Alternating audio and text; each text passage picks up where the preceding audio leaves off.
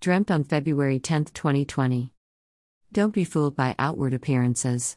A very intelligent woman was going around the neighborhood telling people who owned the cutest pups and miniature dogs that she could inspect the animals and improve the dog's health, as well as teach them new things.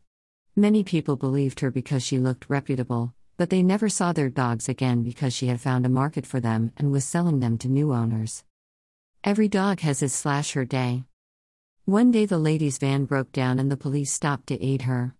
They noticed the van was full of crying pups and she was not an animal control worker.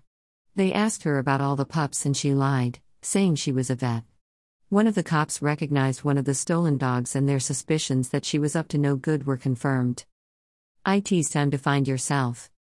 The cops released information to the community to meet them at the van and claim their dogs.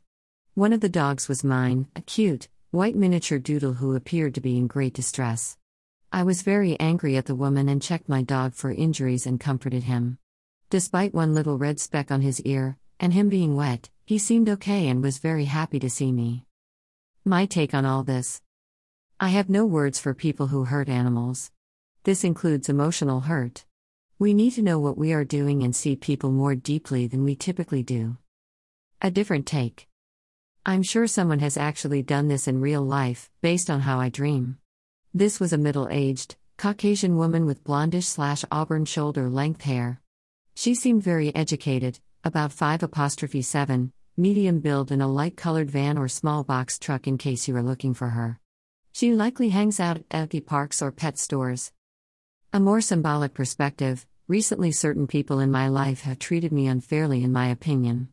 I actually visited them yesterday, earlier in the day, and my interaction with them showed me that I was letting go and allowing them to live their own life. I have finally begun to receive reprieve thanks to a change in the astrological format and it just being my season for change. I think the little white dog represents me reclaiming and saving my hurt, purest inner self. Take good care of your inner pup and do it now. #StopCortisol #stress #cortisol. Reverend Renee.